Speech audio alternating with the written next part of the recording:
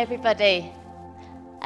So following on from Sophie's talk, thinking about amatonormativity might also lead us to question something else, right? How do we know when we're in a friendship or when we're in a romantic relationship, right? How do we distinguish between those two relationships? And often you might just think, well, it's obvious, I know who my friends are, I know who my romantic partners are. But sometimes we're in relationships where it's a bit complicated, right? And we don't quite know where we stand. Or we might be in a sort of towards the end of a romantic relationship or having been in a relationship for a long time and feel like maybe we're just friends and be kind of confused about the status of that relationship. But it's quite hard to kind of pinpoint what it is that's the distinguishing factor of romantic relationships in opposition to friendships. Right, so people, if you ask them that, they often might start by saying, well, sex, right? Sex is the distinguishing feature. You have sex with your romantic partners, but not with your friends. Right, but that's not quite right, is it? So some friends have sex, friends with benefits, and some romantic partners don't have sex, right, for all sorts of reasons. So sex doesn't quite get us what we want. Another possible answer is that romantic love involves exclusivity and friendship doesn't. But again, that's not quite right? Because some romantic partners are non-exclusive. Some friendships are quite exclusive as well. If you think of best friendships, they can be very kind of exclusive. Another response you might give is that maybe romantic relationships have a certain kind of trajectory, right? They take a sort of that you start with dating and flirting and then you kind of progress along an escalator and you end up like buying a house and having kids and getting married. But again, this isn't going to get us the distinguishing feature between friendship and romantic love because not all romantic relationships take that form. So an alternative way to respond to this question of how do we distinguish between friendship and romantic relationships is just to say, we don't need to, right? We don't need to answer that question because every relationship is unique. So we don't need to think about what kind of category it falls into. So this is the approach taken by relationship anarchists who argue that we don't need to have prescriptive categories categorizing our relationships at all. So relationship anarchy is a term that was coined in 2006 by Andy Nordgren, a Swedish self-described genderqueer relationship hacker on an online blog. It's not an organised movement, but it's described as a philosophy of love, influenced by political anarchism. It's essentially about relating to others in a way without having power over them. And we might say that it has three distinctive features. So the rejection of prescriptive relationship categories, the rejection of exclusivity in relationships, and the rejection of state involvement in relationships too. So relationship anarchists would say, in response to the question we started with, that we don't need to know who's our friend as opposed to our romantic partner. Indeed, they would just say that every relationship we have is individual. It's between two individual people, and therefore it's unique and it should be treated as a unique relationship, not as an instance of a type which can be kind of neatly packaged into a pre-designed prescriptive category. Instead, they say that we should design our own commitments and kind of design our own relationships with the people with whom we're in those relationships.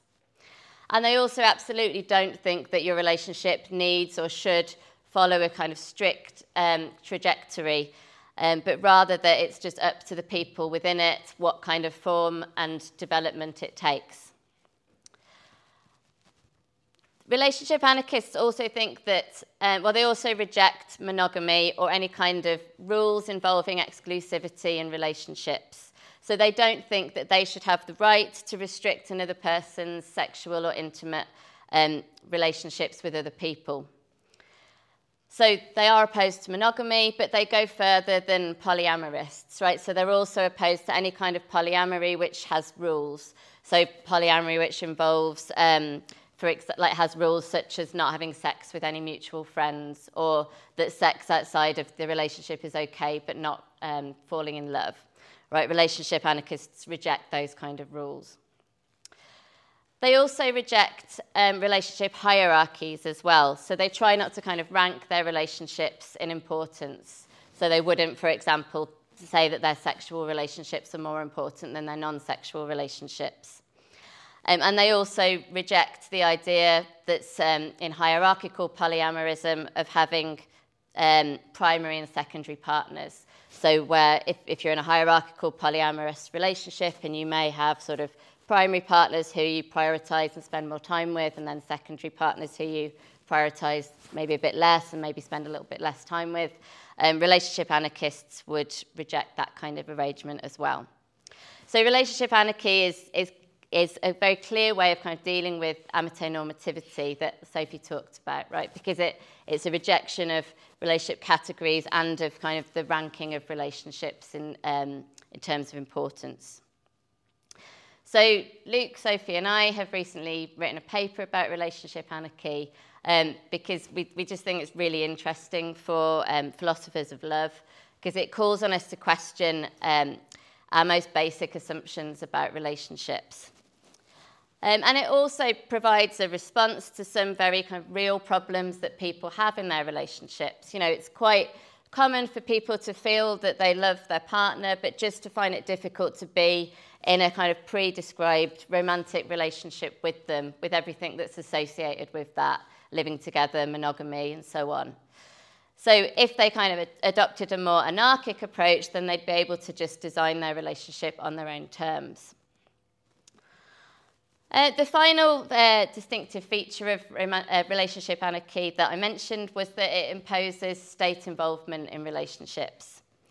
So this is interesting kind of politically, calling on us to question the institution of marriage and whether we need it at all or whether it could be reformed, and also thinking about ways that other ways that the state is involved in our relationships and thinking about whether that's a good thing or a bad thing. So relationship anarchy is exciting, interesting, rich, and it gives us lots to think about. It reminds us that our relationships don't have to be packaged up in the way that they often end up being, which is often, causes difficulties for people.